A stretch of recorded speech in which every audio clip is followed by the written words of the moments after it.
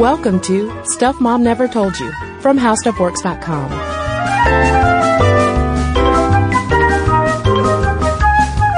Hello and welcome to the podcast. I'm Kristen. And I'm Caroline. And today we are talking about sex trafficking because in 2011, President Obama actually declared January to be National Human Trafficking Awareness Month, and January 11th is National Human Trafficking Awareness Day. So we thought we'd take this opportunity and focus in on sex trafficking because actually a few years ago, we did an episode focusing on the labor aspect of human trafficking. Right, which when you hear human trafficking, labor trafficking actually does make up a majority of what is called human trafficking. But sex trafficking is a very terrible percentage of that.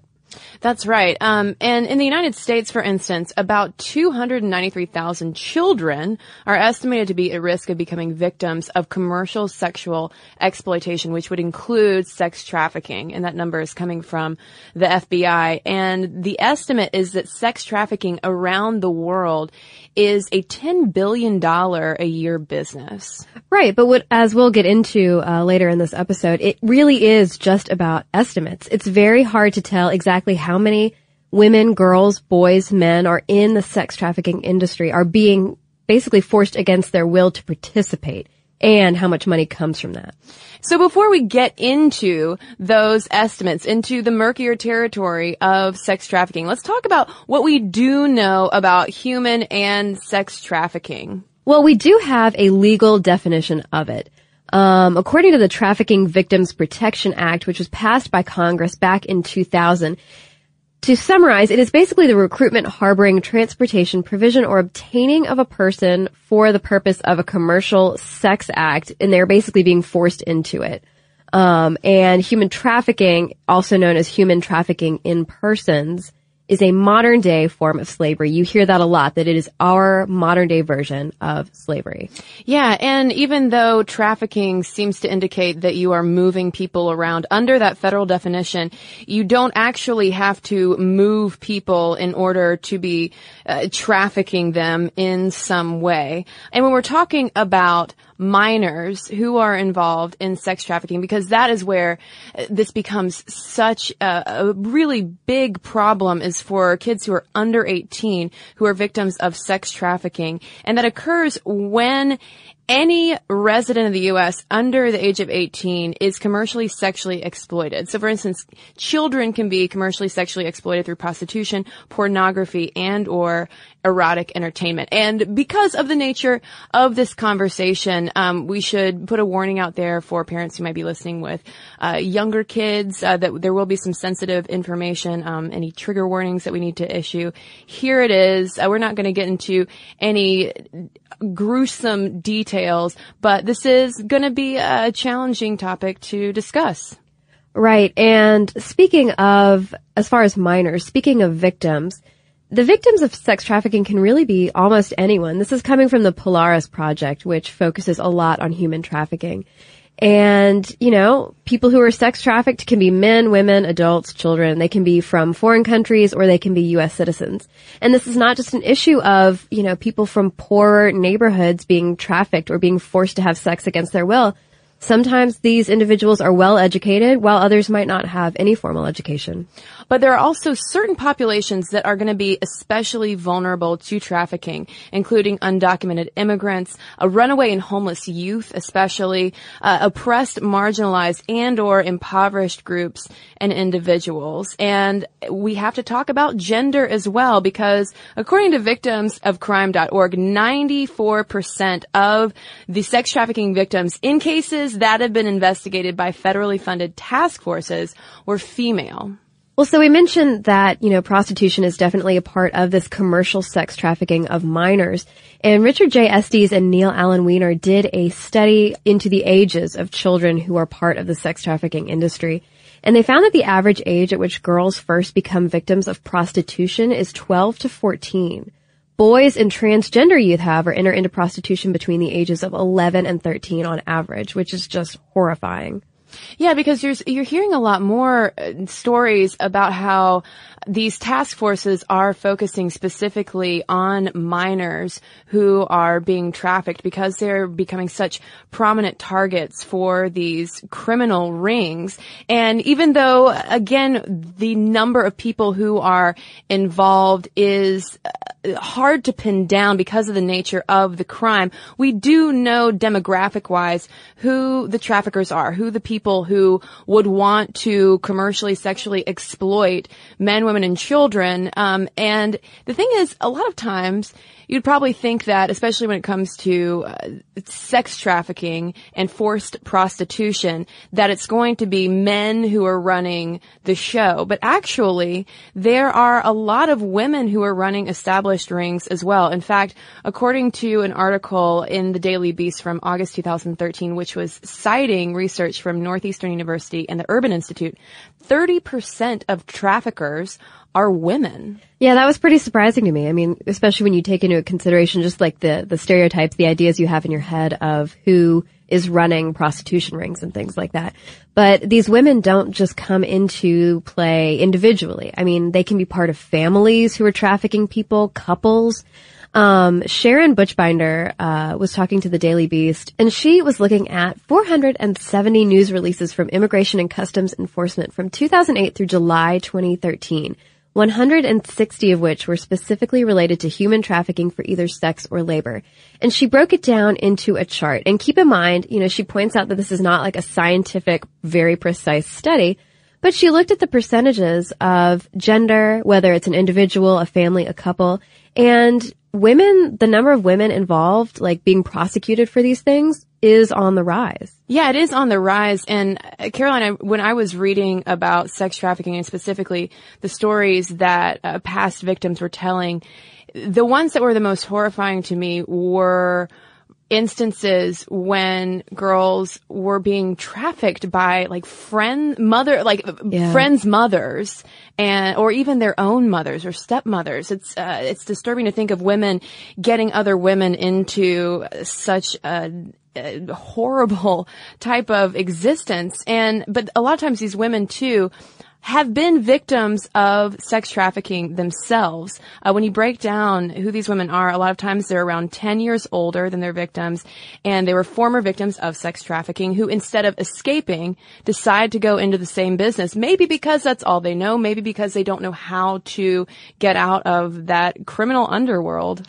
Right, and as Buchbinder pointed out in that Daily Beast article, I mean, you've got to make a living somehow. And if you have spent your entire young and adult life being abused, being neglected, being drugged, you know, all of these terrible things, maybe, you know, you don't exactly have a huge skill set. So maybe if you kind of feel comfortable in that line of work that, you know, you've been working in for however many years, you're just going to end up going into that same line of work and abusing girls yourself. And one thing that Buchbinder points out is that, you know, our society does not expect women to be predatory. You know, just like you said that you were so surprised to hear about mothers of friends, you know, taking advantage of these young girls. Our society just doesn't think like, oh, well, this mother figure is going to, you know, I can stay with her. It's safe. She won't do anything to harm me. But the fact too that a lot of these women were formerly trafficked themselves also speaks to a resource gap for getting women, or whoever you are, getting people out of trafficking and into more normalized society. Because if that's the only thing that they know, if that's the only option, that says a lot about what needs to be done on the other side of not just arresting people who are doing this, but also making sure that there are rehabilitation resources available to them. Right. And it does seem so complicated and scary. I mean, I can't imagine being in that life and not having any way out. You know, you feel like, well, I'm just going to get killed. If I try to get out of this, someone might kill me. And so, yeah, I feel like didn't we read something where the authorities were saying that like the newest way they're trying to reach these girls is through texting. You know, like putting phone numbers up in bathrooms or something, like text if you're in trouble. And that way it's not like you're running away and risking, you know, getting beat up by your pimp or your John or whoever, but actually trying to text the authorities. I read that in one of our sources. Yeah, I remember reading that as well. And it might seem so simple to say, oh, well, someone can just go and make a text and then they can go get rescued, or they can just walk out and go to the police if they need to. But there are established hierarchies in these organizations to make sure that the victims will stay put. For instance, a lot of times you have almost a flow chart in a way, like an organizational chart where the victims are at the very bottom, and then you have other people who might have been trafficked as well, but who have been involved for a longer period of time, who are like a next tier up, and then a next tier up, and then finally you get to the person who might be masterminding the whole thing. Yeah, and there are these people called bottoms in the organization who are victims who've been with the trafficker for so long that they've earned his trust, his or her trust, or their trust, and ends up collecting money from the other girls, disciplining them, seducing unwitting youth into trafficking, and basically handling the business, serving as kind of a secretary for the trafficker. But I mean, it's not always necessarily a hierarchy. Traffickers might have a solo operation or be part of a local, national, or international organization. It kind of runs the gamut. And on top of fear and intimidation that these people will use, it's very common for them to use physical violence, drugs, and financial methods in order to keep these people from being able to leave, even physically. I mean, if they keep them drugged up all the time, they don't even have the wherewithal to leave and can really only do the trafficker's bidding. And then there's a lot of horrifying blackmail that goes on, especially for women abroad, undocumented immigrants who might be trafficked, where they get them in compromising positions. Essentially, if they're being sex trafficked, there are like naked photographs of them taken, for instance, and they'll say, oh, well, if you want to leave, we're going to show these to your parents, and you're going to be completely shamed and you'll be ostracized. And so it's a kind of horrifying web of just tactics that they use to keep these people down. Right. And a lot of times, I mean, if you're a woman in another country and you have no money and your family has no money and you want to make it to the West and earn more money and have that earning potential, you will believe someone who's kind to you and promises love and affection and just says, well, let me hold on to your passport and your identification and your money, and I'll get you over to that country where you can get a job and have everything, that you expect. And then they end up kind of going down in that spiral. Yeah, I mean, and there are even cases of out and out fraud where someone will set up a website saying, oh, hey, this is a hospitality school that you can come to in the United States for X amount of dollars, and then we will get you a job. And the people will go over there, and of course, lo and behold, it's not actually a school, but a trafficking ring. But speaking though of women in other countries, of course, a lot of the focus that we hear about these days in the U.S. is of the trafficking going on within our borders, but a majority of sex trafficking is international and for non-U.S. citizens, and that's even including trafficking within the United States. Right. And so victims end up being taken from places like South and Southeast Asia, the former Soviet Union, Central and South America, and other less developed areas, and moved to more developed ones, including Asia, the Middle East, Western Europe, and North America. And factors that contribute to making it so bad internationally are those factors that we've talked about, including poverty, corruption, gender inequality, and oppressive cultural norms. Yeah, for example, there was an article in Forbes published late in 2013 about how in Cambodia, the subordination of the women there isn't just the result of too few resources or a broken civil society, but also this belief that women and girls should be subordinate. They don't have access to education, and because of this, they're more likely to suffer the effects of poverty. And from that, you also see stemming a horrible problem with sex trafficking in countries like that and others. Yeah, a lot of times it does go back to those resources. Women and girls not having greater resources at their disposal, not having the education or even just the general knowledge of how to do something different. And so what was so great about Somali Mom's column for Forbes, she was talking about her organization over in Cambodia setting up these basically beauty schools so that young women and girls can go learn marketable skills, and they are taught how to do any number of things from doing nails to hair to, general beauty stuff, but that sets them up to be financially independent, to be educated, to have enough knowledge and strength to kind of avoid that otherwise horrible lifestyle. Yeah, New York Times columnist Nicholas Kristof actually talks a lot about the issues of sex trafficking in East Asia, and one of the platforms that he also champions is education for girls in developing countries, because those two issues are so closely connected. But even when we move into the United States, between 2007 and 2012, the National Human Trafficking Resource Center in the U.S. recorded more than 9,000 cases of potential human trafficking. And that's the umbrella term with the labor and sex trafficking involved. But still, the top 3 victim nationalities were Mexican, Chinese, and Filipino. So even within our borders, it's not like the United States is somehow immune from these issues of poverty, the subordination of women, gender inequity, etc. And while we've talked about who the victims are and who the traffickers are in these situations, we haven't mentioned who the Johns are. The Johns being the individuals who are actually purchasing these people for sex.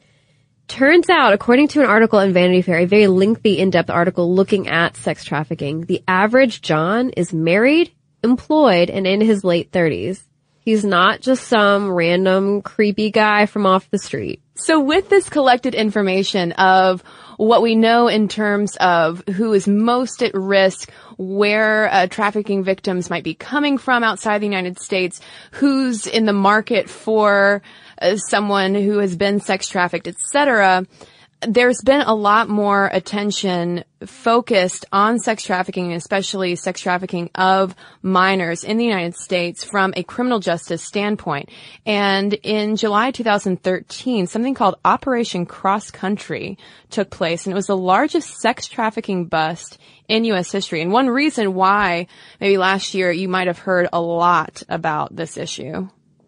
Right. They recovered 105 juveniles and got 150 pimps in 76 cities. That is a ton. The largest number of children found in one sweep, 12, were recovered in San Francisco, and the arrest of the most alleged pimps, 18, came in Detroit. And this huge nationwide operation involved local, state, and federal law enforcement agencies partnering with groups who often look into sex trafficking issues. And in addition to these national level initiatives like Operation Cross Country, you have a lot of state level cases that have been popping up as well. I know that here in Atlanta, I hear a lot about sex trafficking, especially because Hartsfield-Jackson Airport is here, the largest airport in the world. And because of that, Atlanta is unfortunately a hotspot for this kind of activity because you have that major transportation hub there. But there were also big stories coming out of New Jersey, Colorado, Alaska, and Florida last year, along with state-level initiatives to pass and modify sex trafficking laws, to actually get laws on the books, first of all, to punish people, but also there have been debates on reformatting trafficking laws so as to not put victims behind bars who don't need to be there. Right. Right. And I mean, a lot of people see this as a growing, multiplying problem in our country and worldwide.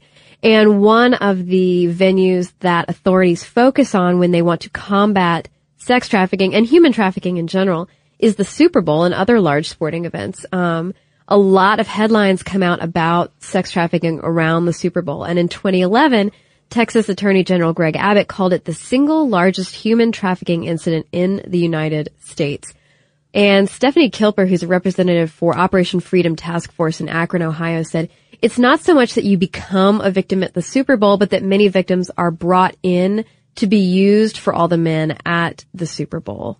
Yeah, and according to reporting at Forbes, in 2010, 10,000 prostitutes were brought to Miami, and in 2011, more than 100 underage arrests for prostitution were made in Dallas. And Arizona, which is hosting the Super Bowl in 2015, has already set up a task force to address this problem. But what does the NFL say?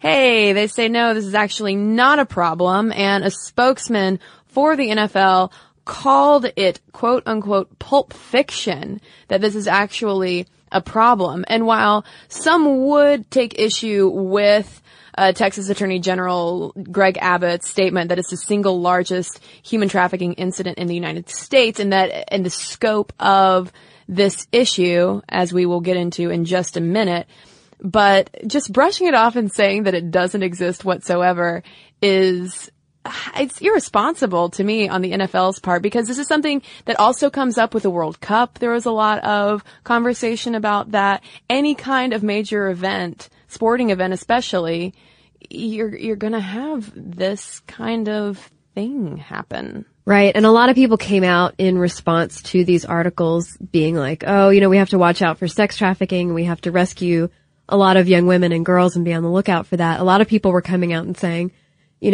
don't overreact. A lot of the people being arrested are quote unquote local talent. It's not that all of these women and girls are being brought in from like other countries or other states for the purpose of prostitution. But where I think they have a valid point is just that, and I mean, we'll get into this too, but there has to be a distinction between, trafficked persons, being trafficked against their will, and actual sex workers who are making money around the Super Bowl. Absolutely. And that gets us into what we really don't know about sex trafficking. And that distinction, a lot of times, is one of them. There have been busts that have happened where complicit sex workers are being arrested because it is assumed that they are either traffickers or people who are being trafficked. But before we get more into that, one other thing that we don't know is the actual scope of this problem. It's all estimations at this point. The United Nations, for instance, calls it the fastest growing business of organized crime and is among the top 3 largest criminal enterprises in the world. Yeah, that organization we cited earlier, Polaris, said that more than 100,000 people are tracked in the United States alone for the sex trade.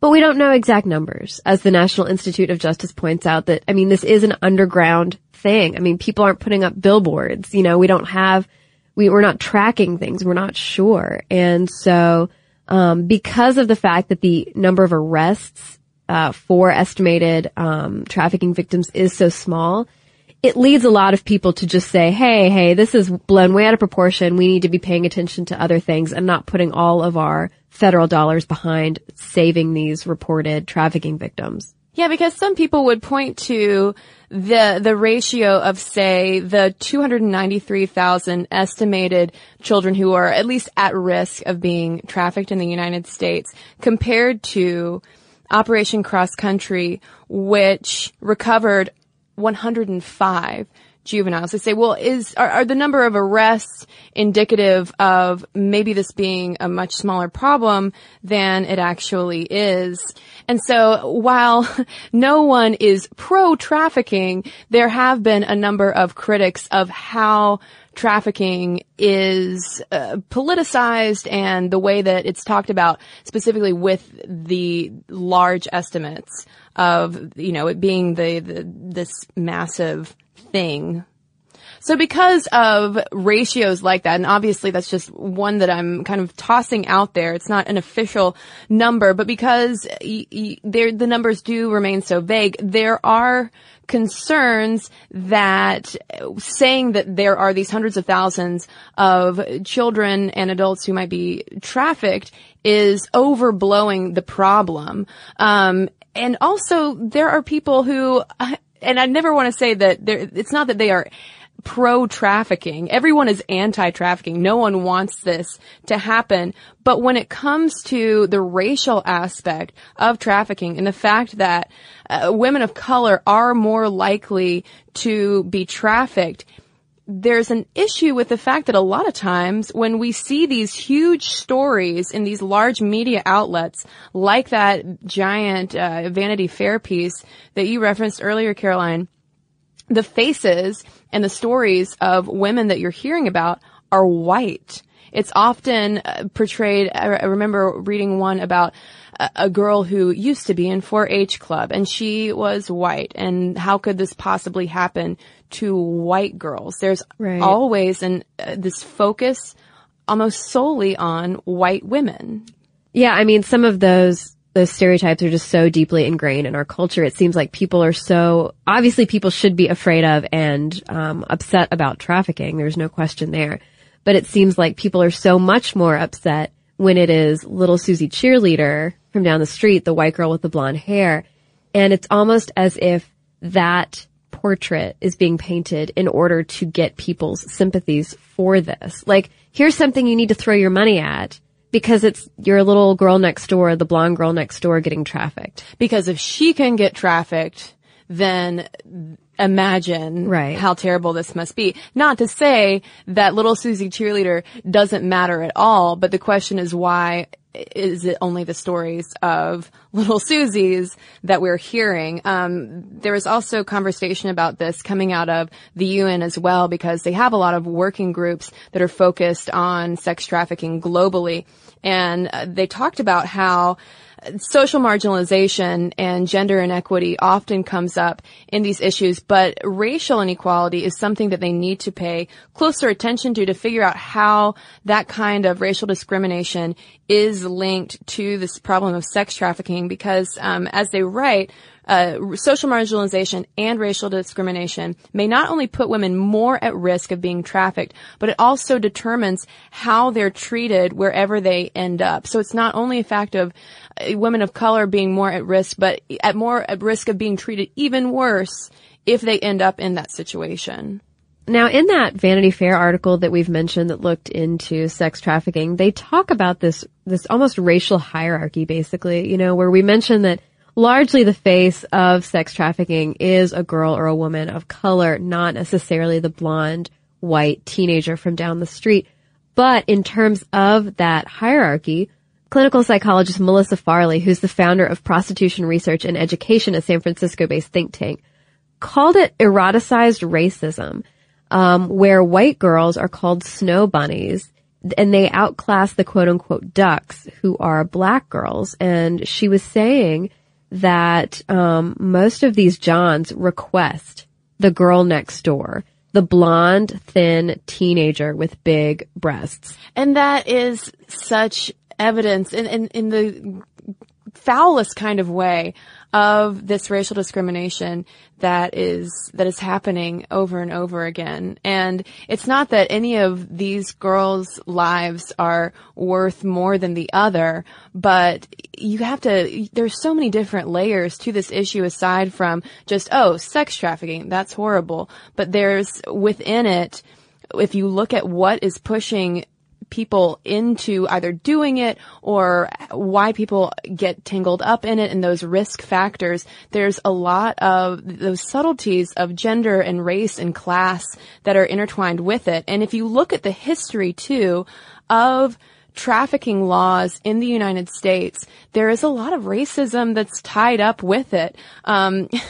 It started out being called white slavery. I mean, right there out of the get-go, we have little Susie cheerleader who is at the forefront of our concern because we don't want anything to happen to her. Whereas at the same time as the Mann Act, aka the White Slave Traffic Act, was being enacted, at that time, for instance, as we mentioned in our history of rape culture, black women would not have even had a legal leg to stand on if they said that they had been sexually assaulted. Right. Right. And I mean, this is such an interesting period in our history. I mean, we have this hysteria surrounding immigration, foreigners, women, single white women moving into urban centers, looking for employment, moving away from those rural areas on their own and getting exploited. And was there some of that going on? Absolutely.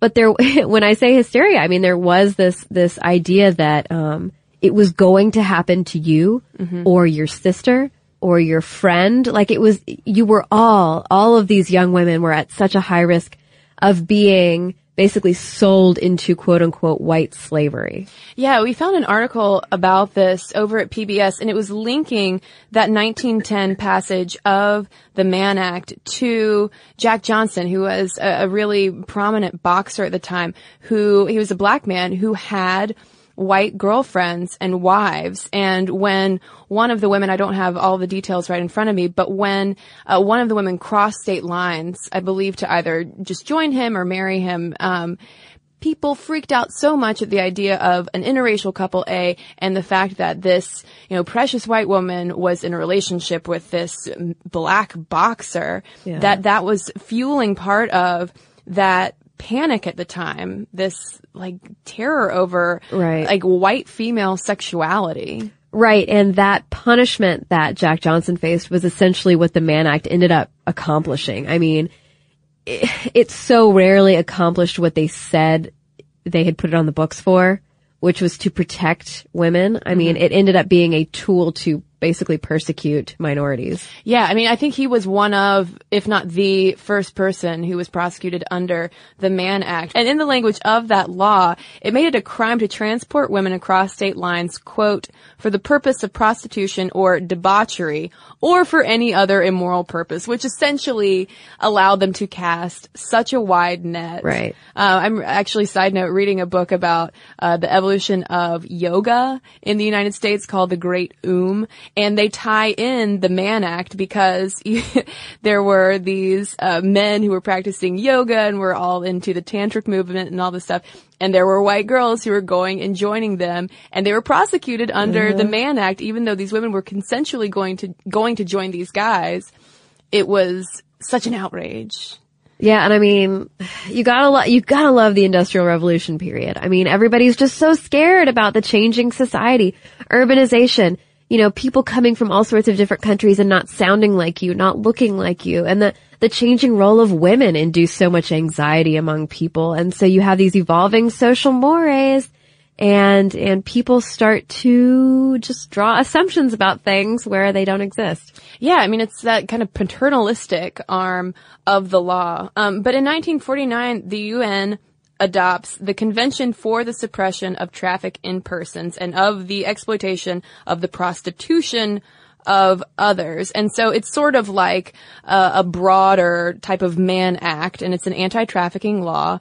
But it makes no distinction between free and forced prostitution. And this is something that is still an issue with sex trafficking today, is the question of, is this free or forced prostitution? Because then in the 1980s, you have second wave feminists who helped coin the term sex trafficking.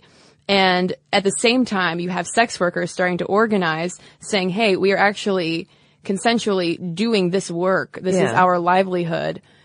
Don't mess this up. We are not pro-trafficking at all. We're all working on the same team, but don't get us arrested. Yeah, I mean, I think it's very interesting that the terms sex trafficking and sex worker come out at about the same time. That women were, definitely trying to draw those lines between the two and say, not everybody, not everybody's in this for the same end goal, I guess. Yeah, because you also have these rifts within the feminist movement of women who are 100% across the board anti-prostitution. And so you do have those sex work activists claiming that term sex work and trying to legitimize what they're doing. And it's really up until 1997 when dozens of trafficked labor workers were found in New York that trafficking even took on any kind of non-sex connotation. Up until then, any kind of trafficking was considered sex trafficking, and the victims were almost always considered women. Right. And it is around this time, too, that we do get the legal distinction made between free and forced prostitution. And so what this brings us up to today is that we know that it's a problem. As we've ran through in the first half of the podcast, this is happening, yes. There are victims, yes. There are people who are criminals who are doing horrible things, yes. But there's still a lot of ambiguity. Because you have things like that law passed by Congress in 2000, the trafficking law that puts the definition of trafficking into legal terms. But when it comes to the day-to-day work, there's some who would say that we pay so much attention to sex trafficking because this is more of a sex panic. Yeah, I mean, there were a lot of columns that we saw that talked about kind of what I mentioned earlier, like people saying, you're putting way too much money into this. Is trafficking bad? Yes. Is it awful? Yes. Are there girls and women and boys and men who need to be saved? Yes. But watch your language, that kind of thing. You know, watch the way that you, as authorities or people or the media, just watch how you frame the way you're talking about it, because not everybody has gotten into sex work the same way. And I think a lot of advocates out there for sex workers are saying that, you know, the lines need to be clearer and there need to be better resources on both sides. Right. I mean, because the problem for a consensual sex worker with the kinds of laws that have come down is that it pushes sex work even more underground. So it's making their working conditions even more dangerous, because the thing is, no matter how many laws you have in the books, prostitution is going to happen. It's just going to happen. And there are people who make their livelihoods by that and are happy to do so. So by the same coin, though, there need to be more resources beyond just laws to help people get out of trafficking, because there was one nonprofit that has a shelter set up almost as a halfway house for victims of sex trafficking who've been rescued, but they only have like 8 beds or something. Yeah. And I think it's in New York, and that, you know, that small number of beds can only clearly house a fraction of people who need it. Right. So what are the other people going to do? Right. And so I think, you know, we mentioned Somali Mom in Cambodia, who has that group that educates young girls and women. And, you know, I would love to see more things like that. And, you know, I'm sure there's so much that we haven't even touched on, and maybe our listeners know of some resources like that, some organizations out there who can actually help. So if at all possible, even though this isn't the most pleasant of topics, I'd like to end the podcast on a positive note.